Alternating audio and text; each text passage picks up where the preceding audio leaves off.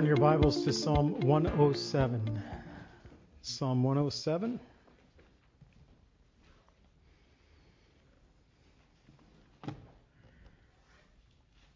So I've been listening through the Bible, using one of the Bible apps, and just trying to get Scripture in my mind, listen to the Word. And 107 was the psalm I had today, and as I was listening to it, I was thinking, this fits perfect. Talking about the pilgrims tonight. So Psalm 107, dealing with the nation of Israel and the deliverance that God provided for the nation of Israel. But we see a lot of similarities.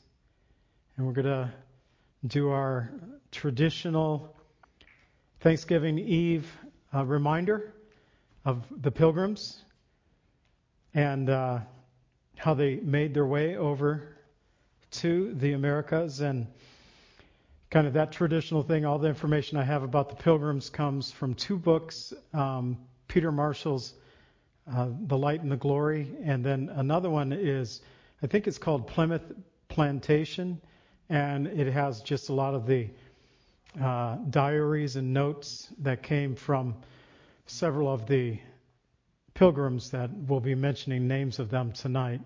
And so I'm going to mesh the two together. We go through Psalm 107, read portions of it, talk about it, and then bring in the pilgrim's story alongside it. And for the most part, it fits fairly well. And that'll be my plan for our teaching tonight. And so I'd like to ask God to bless our time together. And tonight, Lord, we thank you for those who may be listening right now on WLGS radio, for others, Lord, who might be watching via Facebook, social media, our webpage, Lord, the video streaming live there, and for those who are here tonight with us. Lord, tonight we lift up Kathy, who just yesterday being admitted into the hospital, or Monday, but I pray, Lord, for continued healing in her body. We thank you that there was improvement today, and continue, Lord, to touch her life, give her peace and comfort in the midst of this trial.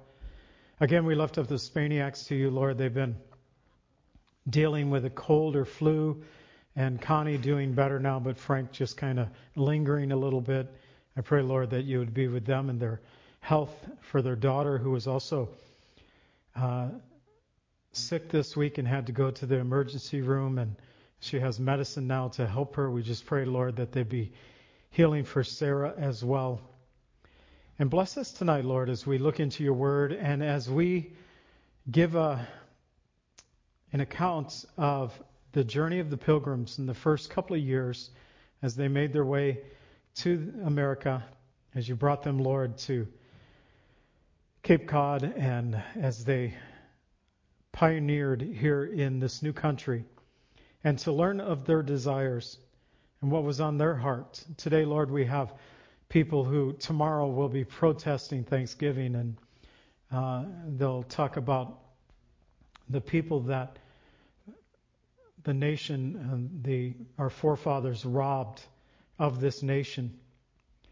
But Lord, there was different intents. Some, Lord, did come to glean whatever they could out of this land. Others, Lord, came as the pilgrims, that they might share the gospel of Jesus Christ to the furthest known reaches of our world. And at that time, Lord, America was one of those places. So we pray to be with us tonight, Lord, as we look this passage. We ask in the name of Jesus, amen. So Psalm 107 begins. It's actually the fifth book of the Psalms. This book is called Deuteronomy, maybe to coincide with the first 5 books of our Bible. But if you look through your Psalms, you'll come across, and you might see the title in your Bible that you have here, but Psalms 107 to 150, book 5. And so they are divided into 5 books. This happens to be the beginning of the 5th book that's found in the book of Psalms. And the psalmist is calling the people of Israel to give thanks to the Lord. And I want to weave into the teaching tonight some of the account of the pilgrims and their first Thanksgiving. And actually we'll take it, into the first, maybe the second Thanksgiving too as well. But we're going to begin looking at verses 1 through 9. And I titled this little section, Redeemed from a Desolate Way. And we begin in verses 1 through 3. It says, "Oh, give thanks to the Lord, for he is good. For his mercy endures forever. Let the redeemed of the Lord say so, whom he has redeemed from the hand of the enemy, and gathered out of the lands, from the east and from the west and from the north and from the south." Well, the psalmist begins by calling his people, God's people, the people of Israel, to give thanks to the Lord for his goodness and his mercy, saying of his mercy that it endures forever. And this word that's translated for mercy in our text here, it's a Hebrew word that can also be translated as loving kindness, and often it is. And it will be in verse 43 of this passage. Vines, his expositor's dictionary on this, he says of this word being used 240 times in the Old Testament, that it has three basic meanings that always interact. So the Hebrew word for mercy or loving kindness, Vine says, has three basic meanings that always kind of interact with each other. And those three meanings, according to Vine, is strength, steadfastness, and love. Strength, steadfastness, and love. And I don't know about you, but like with children relying upon their parents, or even parents relying upon their parents if they're still here, to have someone that you can depend on. You know that they're strength to you. You know that they're steadfast, but also that they love. And no matter what, you have a dependence on that person. That is God, his loving kindness.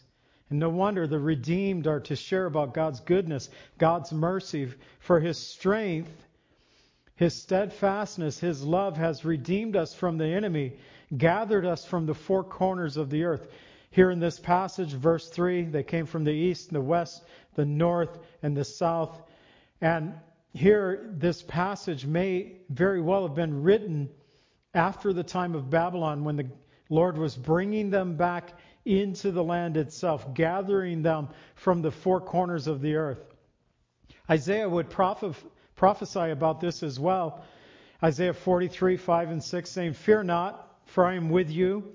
I will bring your descendants from the east.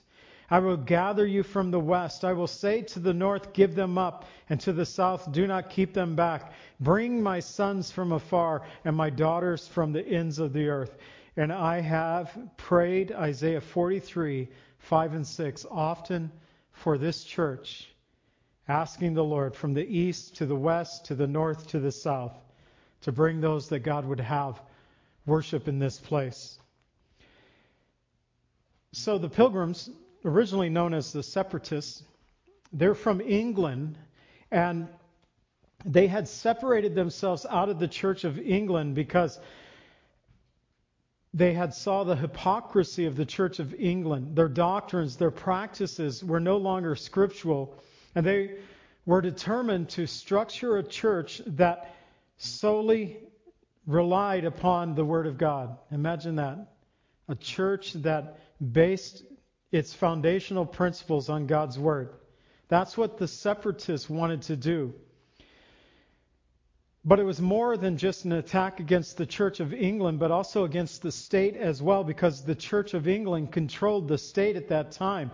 They had a controlling hand over the king and queen and over many of the people. The church's bishops were usurping their authority far beyond the bounds of Scripture, causing worshipers to go through the motion of faith without truly knowing what it meant to have a relationship with Jesus Christ. So back to our text, Psalm 107, verses 4 through 7. They wandered in the wilderness in a desolate way. They found no city to dwell in. Hungry and thirsty, their soul fainted in them. Then they cried out to the Lord in their trouble, and He delivered them out of their distresses. And He led them forth by the right way, that they might go to a city for a dwelling place. Now this may refer back to Israel's 40 year in the wilderness, but more than likely, because He's gathering them from the east to the west, north and south, that it refers to their exile by the Assyrians, then the Babylonians, and the Lord bringing them back. Their wilderness wanderings brought them along the desolate way, and they were without city, without food, without water, causing their souls to faint within them, and nearly losing hope. We're going through the first 5 books of the Old Testament right now. We're in the book of Numbers, and we find quite often Israel in this place where they're losing hope, where they're crying out that they'd rather be in bondage in Egypt than in the wilderness. And at this point, we're only 1 year, 2 months in their journey. What they don't know is that they have 38 years, 10 months to go roaming around that wilderness. But that's their own fault, but that's a different story for another night. Often they came to that place of nearly losing hope. And at that point, they did a wise thing. They cried out to the Lord in their trouble, and the Lord delivered them out of their distresses. And there's a repeated phrase here in verse 6. They cried out to the Lord in their troubles, and He delivered them out of their distresses. It's repeated in verse 13, 19, and 28. The psalmist wants his readers to know that they can cry out to God at any time. This is because God will not only deliver us out of our distresses, but also lead us by the right way, bring us into that city for habitation. And only Jesus today is the one who delivers us, the one who shows us the right way, and the one who will bring us to that city, according to Hebrews 11:10, the city which has foundations, whose builder and maker is God. So back to the separatists. After King James I became king over England, he gave the bishops of the Church of England free hand to do whatever they wanted to against the separatists. And so they began by forcing them to pay assessments to the church. And if they refused, they were thrown into prison on false charges. This forced the separatists to go underground and eventually led them to find asylum in Holland. And though they found relief from persecution in Holland as immigrants, they were forced to work long hours, exhausting hours, and it merely allowed them to exist in the land. One of the separatists, we know him, the pilgrim William Bradford, would later reflect upon this time in Holland. This is what he wrote. Our life, though no one complained of it, was so hard that almost no others were coming from England to join them. Even after the King's Edict of 1618, which decreed that all Puritans, a later name given to the separatists, not willing to conform to the ecclesiastical authority, has to leave the country, our life was aging us prematurely. Everyone old enough to hold a job worked 12 to 15 hours a day, and was so debilitating us that should the time come when we would move again, we might not be physically able to do so. Our children were also being worn down. Many were being drawn away by the lures of the world around them. We had cherished a great hope, an inward zeal of the at least part playing, if only as a stepping stone for others, in carrying forth the light of Christ to the remote parts of the world. They were getting worn down, and they were worried about their children. And sometimes in this life, we feel like we're getting worn down. And I tell you right now, I am worried about our next generation and the kids that's coming up after us, because I don't know what kind of troubles they had back in Holland in the late early 1600s, but I doubt if they would compare to the days that we live in today, where our children are being drawn away, lured by the world. Back in our psalm, In 107, 8 and 9, it says, "Oh, that men would give thanks to the Lord for His goodness, for His wonderful works to the children of men. For He satisfies the longing soul. He fills the hungry soul with goodness." So in these verses, the psalmist gives us 4 reasons why we should give thanks to the Lord. First of all, for His goodness. Second, for His wonderful works. Third, He satisfies the longing soul. And fourth, He fills the hungry soul with goodness. God is good. God does wonderful works. He satisfies our soul. He fills the hungry soul with goodness. And most people today, whether they attend church or not, seem to be seeking after their own pleasures. Still, within our churches, there are those who hunger and thirst for God. They desire to walk before the Lord in righteousness, but it's only through Jesus that we can obtain His righteousness, causing us to give thanks for God's goodness, His wonderful works. For only Jesus can truly satisfy our longing souls and fill our hungry souls with His goodness. Psalm 36:8 says, "They are abundantly satisfied with the fullness of your house, and you give them drink from the rivers of your pleasures." Well, while they were in Holland, they began to look to America. And the distress that they had in Holland, combined with the hope of carrying forth the gospel of Jesus Christ, caused the separatists to look to America for freedom. And yet their pastor, John Robinson, not Robson, to our Robson family out here, Robinson, he prayed for revelation from the Lord. And God's purpose soon became clear. For he perceived, and I'm reading from the words that he wrote, God was calling them to a new Jerusalem, to build a new temple with themselves as the stones.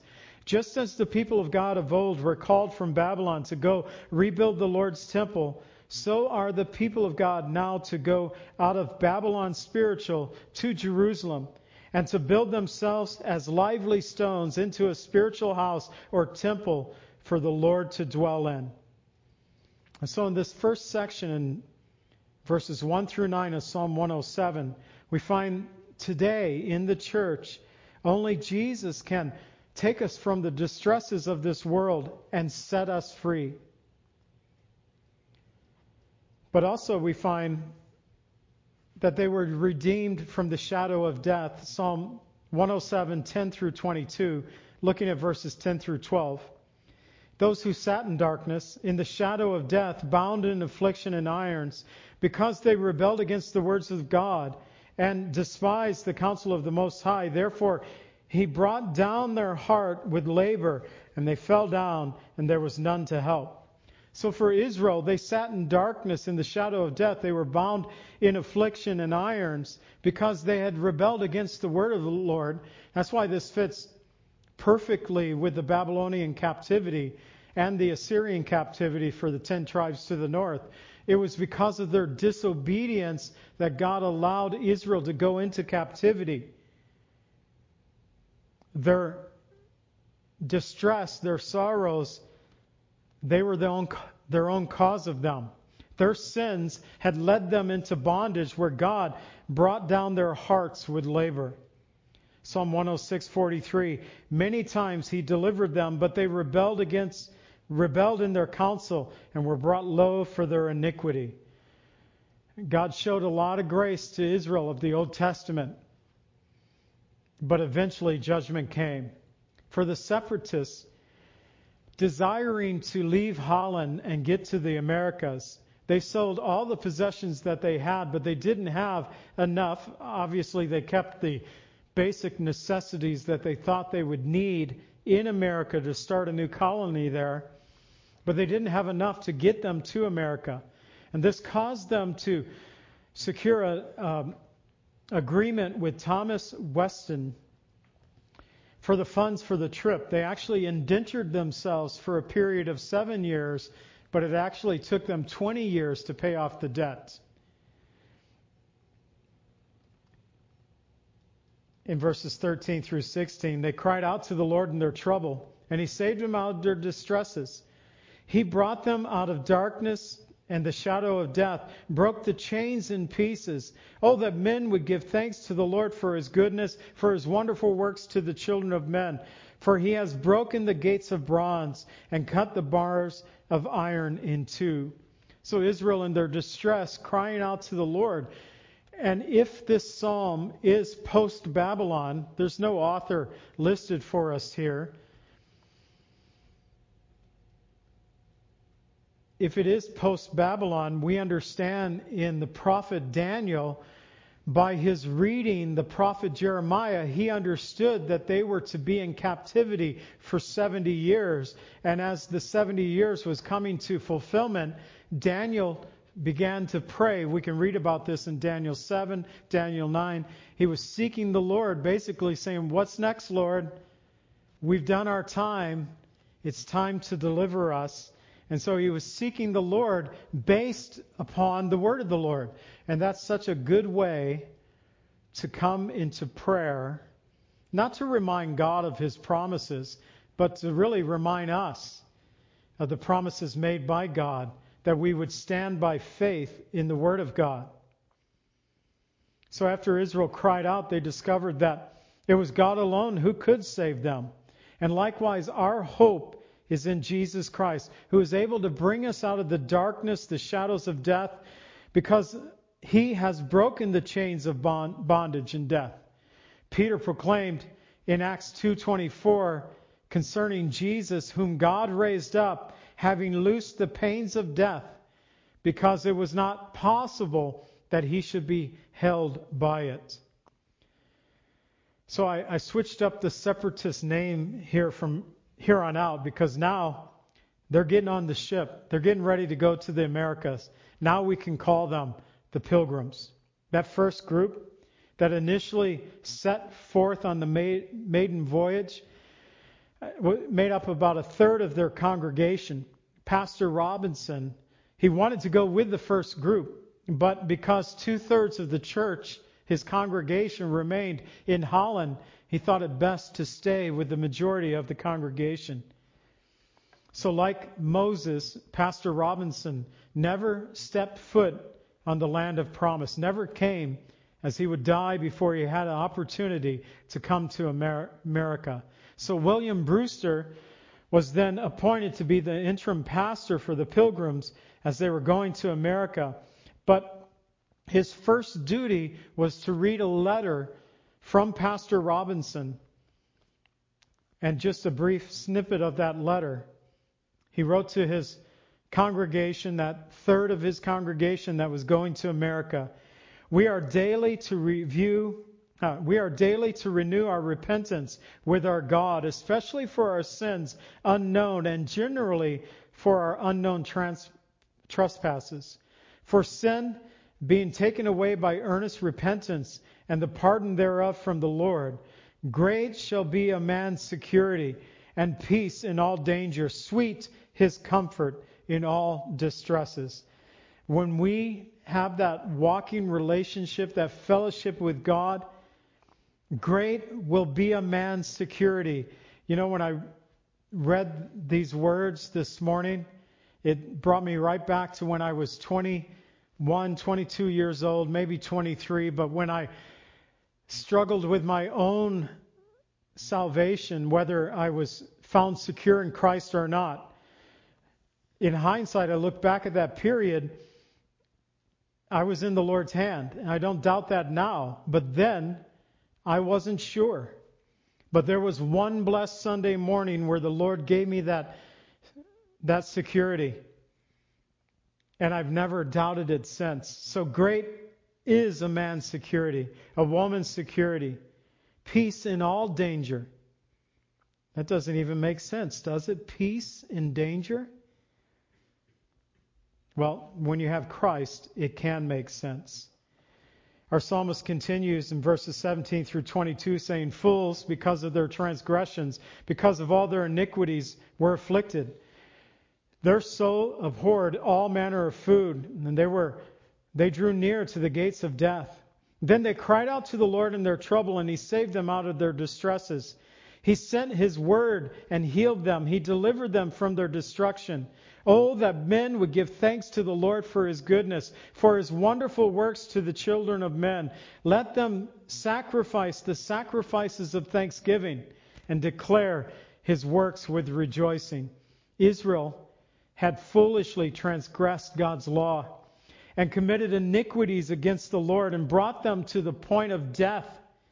And at that place, I don't know why it is for us, and this is often the case, that we have to get really low before we look up and turn and look to God for help. It happens over and over again, and perhaps it's happened to you as well. But when they came to that point of death, they cried out to the Lord. He responded to them by saving them in three distinct ways. First, He sent them His word. We are blessed to have God's word with us tonight. Second, He healed them. And third, He delivered them. And I think that there is healing power in the Word of God and deliverance that comes through the Word of God. How important the Word of God is to us to this day. God's deliverance caused the psalmist to call for all men to give thanks to the Lord for His goodness, His wonderful works, that they would sacrifice the sacrifices of thanksgiving and declare His works with rejoicing. That's somewhat what tomorrow should be for us in our homes, with our family members, our friends, that we give thanks and declare the works of the Lord. Well, back to the Pilgrims. They had set out originally with 120 on this journey. They originally had two ships. One was called the Speedwell, and the other one, as we know, the Mayflower.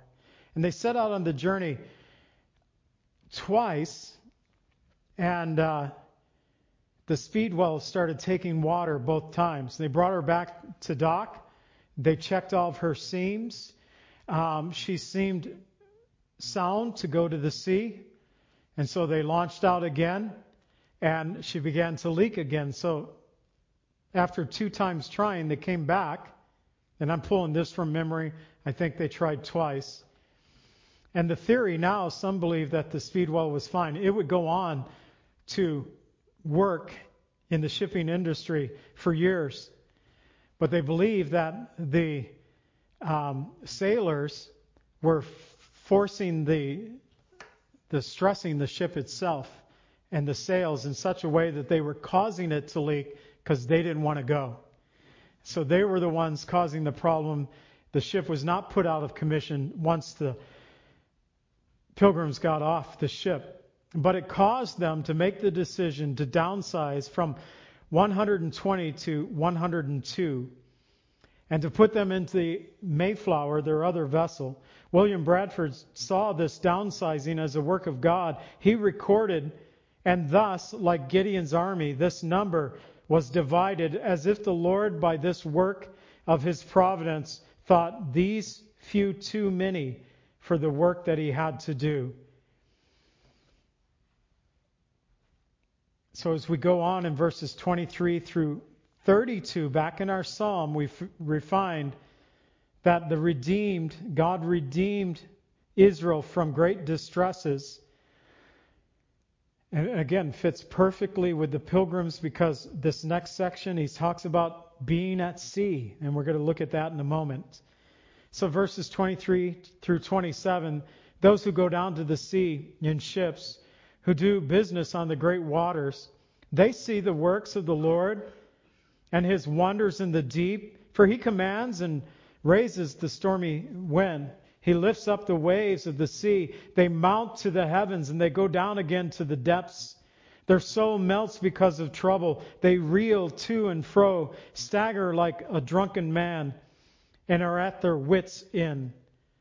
So the sailors and those who travel on the sea, those who do business on the sea, they get to see the wonders, the works of the Lord there in the deep. The storm lifts the ship up, plunges it back down. They reel to and fro. They stagger like drunken men. And the pilgrims, in their journey, well, they departed on the Mayflower on September 6, 1620. Again, 102 pilgrims were crammed into the ship, but below deck in an area the size of a volleyball court. So 102 people. We have a volleyball court at the top of the hill here on the property. And what made matters worse, the seas became so stormy that the sailors made them stay below deck throughout their 66-day journey. But God's providence saw even in this, because the Mayflower had been a vessel that was actually a merchant ship for wine. And they theorize now that her beams were so wine-soaked that it was a disinfectant, that they were able to be in that close area and to keep from spreading disease. But one night, one of the pilgrims, his name was John Howland, well, he attempted, 102 people, teenagers, can you imagine the smell that happened down there? Well, he attempted to escape that stench of their quarters. He went topside. He climbed into a nightmare. There were huge, boiling, green and gray waves that were lifting and tossing the Mayflower. And he saw the dark clouds rolling above, the winds shrieking through the rigging, causing him to shake with fear. And then suddenly the ship dropped out from beneath him, and he found himself falling. And he hit the ocean like being slammed between two blocks of ice. His last conscious act was to reach blindly out, and by God's grace, the ship was heeled so far over that one of its lines was trailing in the water, and his hand grabbed that line. By the time they pulled him back, they pulled in his blue body, and though he was sick for several days, he never again stuck his head above deck until he was invited to do so. Another providential event, I remember learning about this when I was in grade school. I doubt if there's too many schools teaching about this today. But Bradford wrote, and this is from his diary, after they had enjoyed fair winds and weather for a season, they were encountered many times with crosswinds and met with fierce storms, with which the ship was shroudly shaken, and her beams works were made very leaky, and one of the main beams on the midship was cracked and bowed, which put them in some fear that the ship would not be able to perform the voyage. But examining all options, the master and others affirmed that they knew the ship to be strong and firm under water, and for the buckled main beam there was a great iron screw that the passengers brought out of Holland, which would raise up the beam into its place, and which being done, he would make it sufficient. So they committed themselves to the will of God and resolved to proceed. Verses 28 through 32, then they cried out to the Lord in their trouble, and he brings them out of their distresses. He calms the storm so that its waves are still. Then they are glad because they are quiet. So he guides them to their desired haven. Oh, that men would give thanks to the Lord for his goodness and for his wonderful works to the children of men. Let them exalt him also in the assembly of the people, and praise him in the company of their elders. When a storm brings them to their wits' ends, there, with nothing more that they could do, they cry out to God, who responds by calming the storm and the waves and bringing them to their desired haven. Remember, it was the Lord Jesus Christ when his disciples, the fishermen there on the Sea of Galilee, were crying out in distress. And they woke Jesus up. And Jesus, standing, said, "Peace, be still." And the wind ceased, and there was a great calm. It's only God who can bring a great calm over the seas, over a lake, over our hearts. And once again, the psalmist calls men to give thanks to the Lord for the Lord's goodness, for his wonderful works. He additionally calls for them to exalt the Lord in the congregation of the people, to praise him in the assembly of the elders. That's why it's so important for us to come together, to worship together, to encourage one another as the body of Christ. For the pilgrims, the Lord did guide them to a safe haven. The bad weather was not the only thing that they endured during those days, though. For every hidden sin came to surface. Anger, self-pity, bitterness, jealousy, despair. They had to deal with it all. But by God's grace, they were dealt with, and they were knit together as one. Arriving further north than they originally planned, the captain tried to sail south. They originally had indentured themselves to go to the Virginia territory. And if they were going down to Jamestown, Jamestown was a nightmare. And most of the people who originally came in through Jamestown, by the way, John Pinnell was one of those persons, not this one, but one of my ancestors came through Jamestown. But they had a more than 50% death rate at Jamestown. It was a mess there. So they tried to go down, but the ship couldn't fight the winds. And so it brought them, they determined at this point that maybe God had something else in mind for them. So they ended up in the Hudson. And the decision was made to make for the northern tip of Cape or Providencetown today. And the Mayflower dropped anchor there in a natural harbor on November 11th in 1620.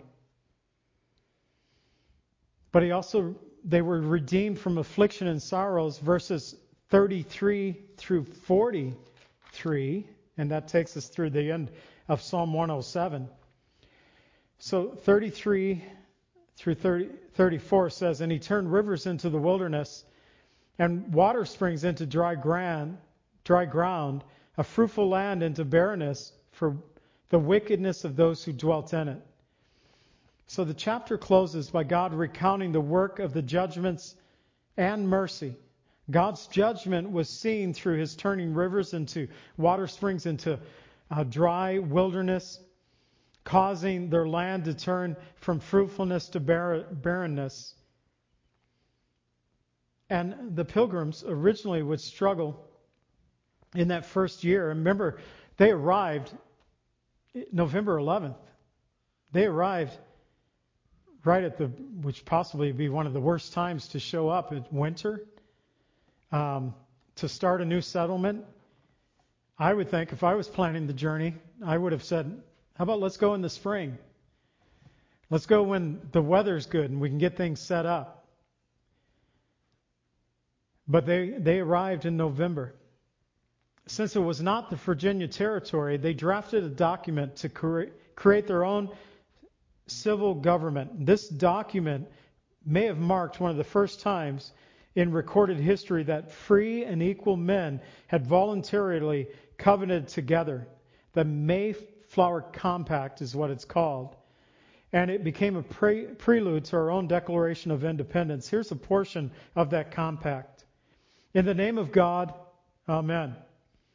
We whose names are underwritten, the loyal subjects of our dread sovereign Lord, King James, having undertaken for the glory of God and the advancement of the Christian faith and honor of our king and country, a voyage to plant the first colony in the northern parts of Virginia, do by these present solemnly and mutually in the presence of God and one another, covenant and combine ourselves together into a civil body politic for a better ordering and preserving and furtherance of the ends aforesaid.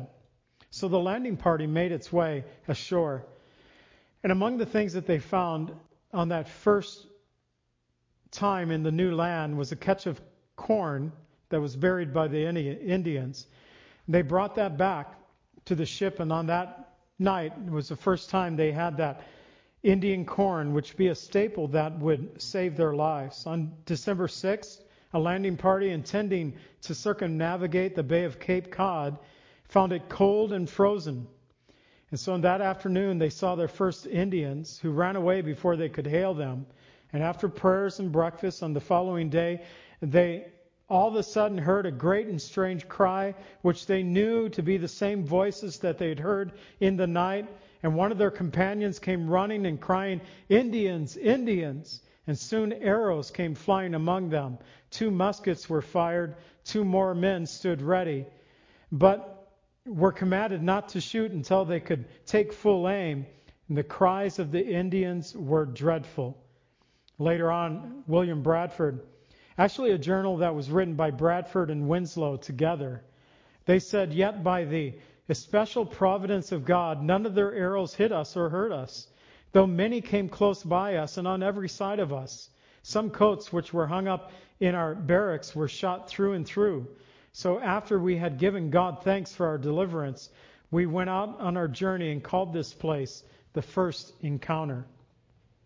Back to our text, verses 35 through 38, he turns the wilderness into a pool of waters, dry lands into water springs.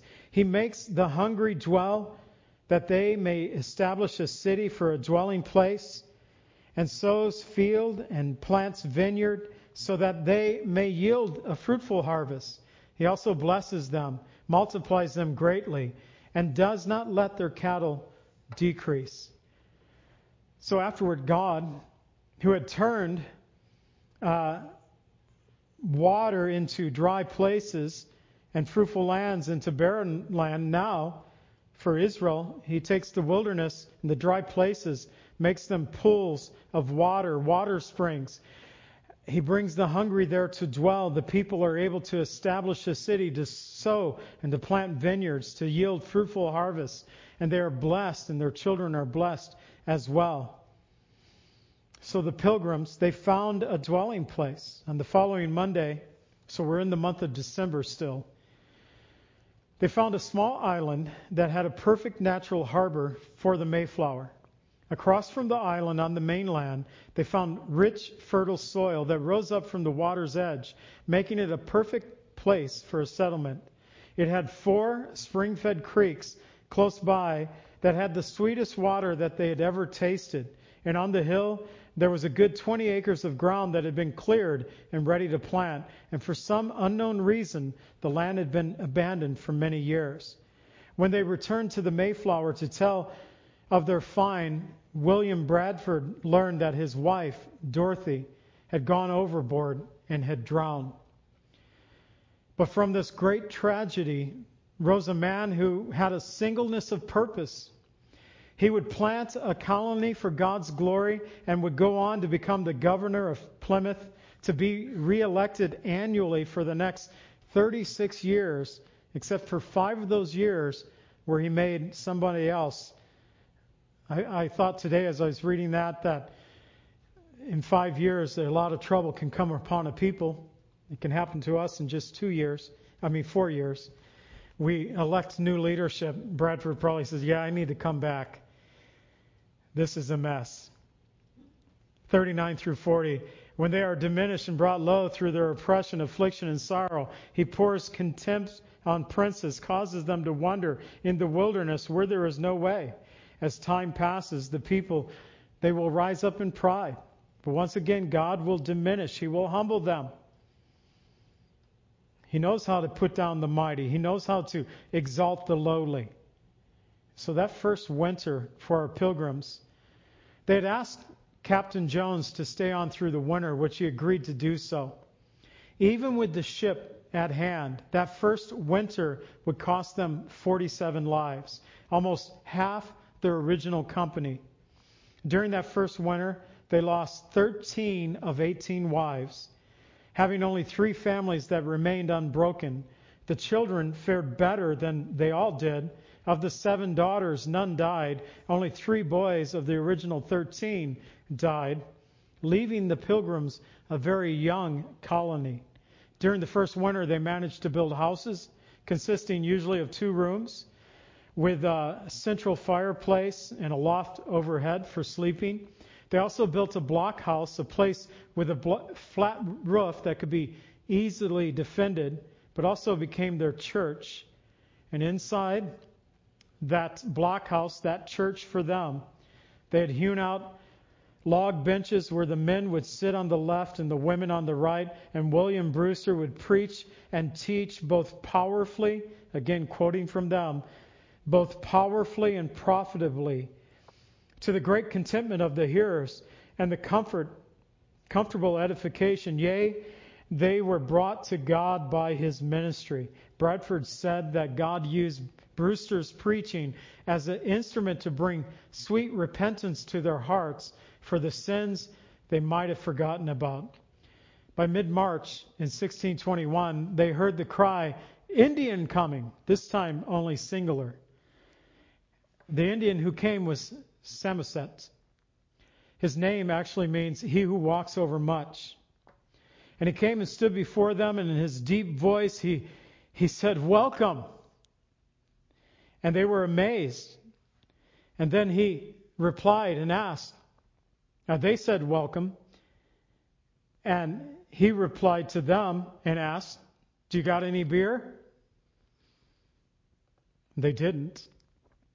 But they were able to treat him to some brandy, some biscuits, butter, cheese, pudding, and roast duck. And they were amazed that Samoset had an appetite for English food and had a flawless language that he could speak to them in English. But he loved to travel, and he would often catch rides up and down the coast with fishing captains over the years. Samoset told them about the Indians who had lived there, a large, hostile tribe who had killed every white man who had landed on their shore. Then, about 4 years before the Pilgrims arrived, a mysterious plague had killed every man, woman, and child. Therefore, all the tribes stayed away from that area. Because of this, they saw it as a mysterious plague. So Samoset introduced the Pilgrims to their nearest neighbors, the Wampagos. They had 60 warriors and the chief, Massasoit. And they spent at least 8 months, Samoset spending at least 8 months with them. And they sent gifts back. So Samoset staying with Massasoit and his warriors, they sent gifts back to Massasoit through Samoset. And they brought him a gift of a knife, bracelet, and rings. And Samoset returned the following Thursday. He had with them the last of that dreadful tribe, who the whole tribe had died off, whose land they were now on. His name was Squanto. He had been taken captive in 1605 and brought to England. And while he was in England, he spent 9 years, came back in 1614 to be recaptured, sold as a slave, and then rescued back in England again by friars. He was introduced to the Christian faith, found his way back to America, and stepped ashore only 6 months before the Pilgrims. And to his shock, he found that every man, woman, and child of his tribe were dead. All that remained was skulls and bones. And so he wandered about in despair. And so Massasoit took pity on him, and Squanto found purpose living with the English families, with the Pilgrims. He taught them so many things about the land that they were on, how to trap, how to plant, even how to sell the skins that they would trap. He stayed with the Pilgrims until his death because of Indian fever, which they called it, in 1622. And when he died, he prayed and begged the governor to pray for him that he might go to the Englishman's God. His death was a great loss to the Pilgrims. In the final verses of our chapter, 41 through 43, and he sets the poor on high, far from affliction, makes their family like a flock. The righteous see it and rejoice, and all iniquity stops its mouth. Whoever is wise will observe these things, and they will understand the loving kindness of the Lord. God sets the poor on high, makes their family like a flock, causes the righteous to rejoice because they understand the loving kindness of God.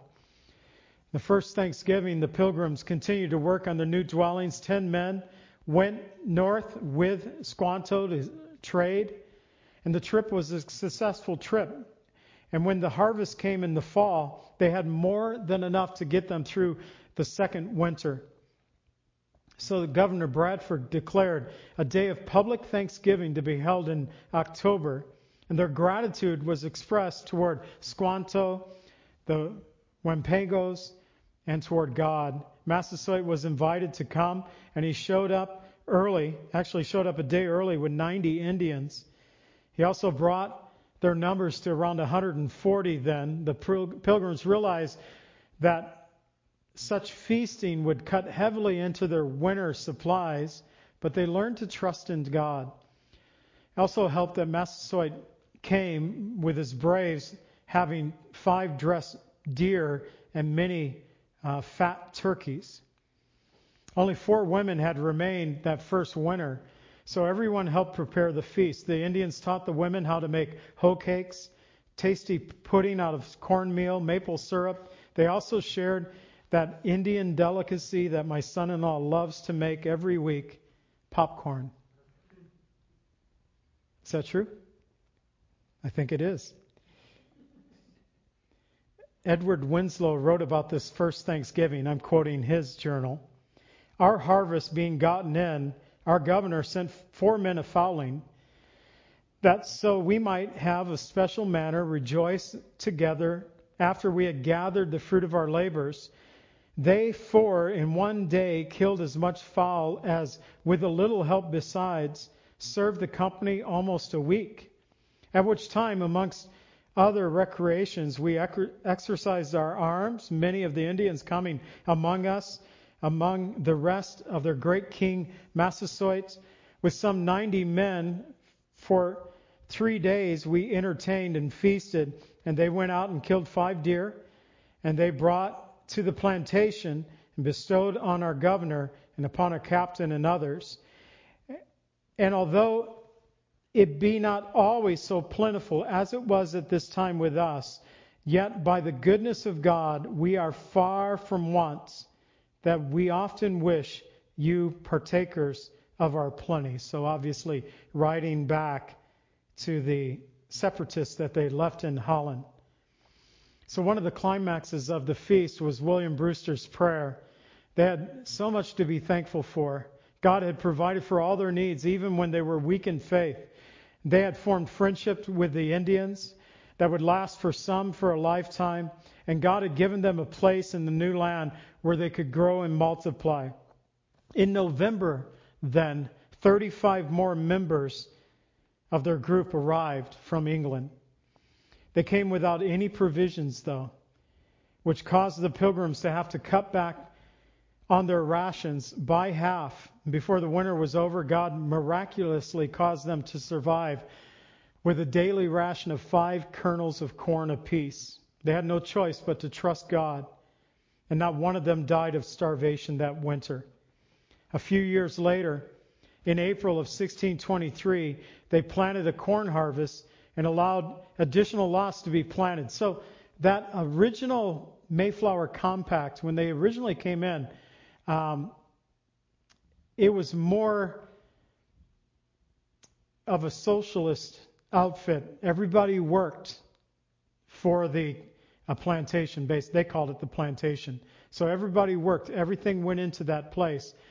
But here by 1623, they discovered that it wasn't working that way because some people just don't want to work as hard as other people. So that's what happened in April of 1623. They said additional plots could be planted for everyone's personal benefit. You can work for your own goods. We're still going to support everybody, but you can take a portion of for your own goods. And that is the system of government that we've had for so long that they're trying to once again strip away from us. But soon after planting, there was a dry spell. Not even the oldest of the Indians, not enemies, not even the oldest of the Indians could remember a dry spell like this.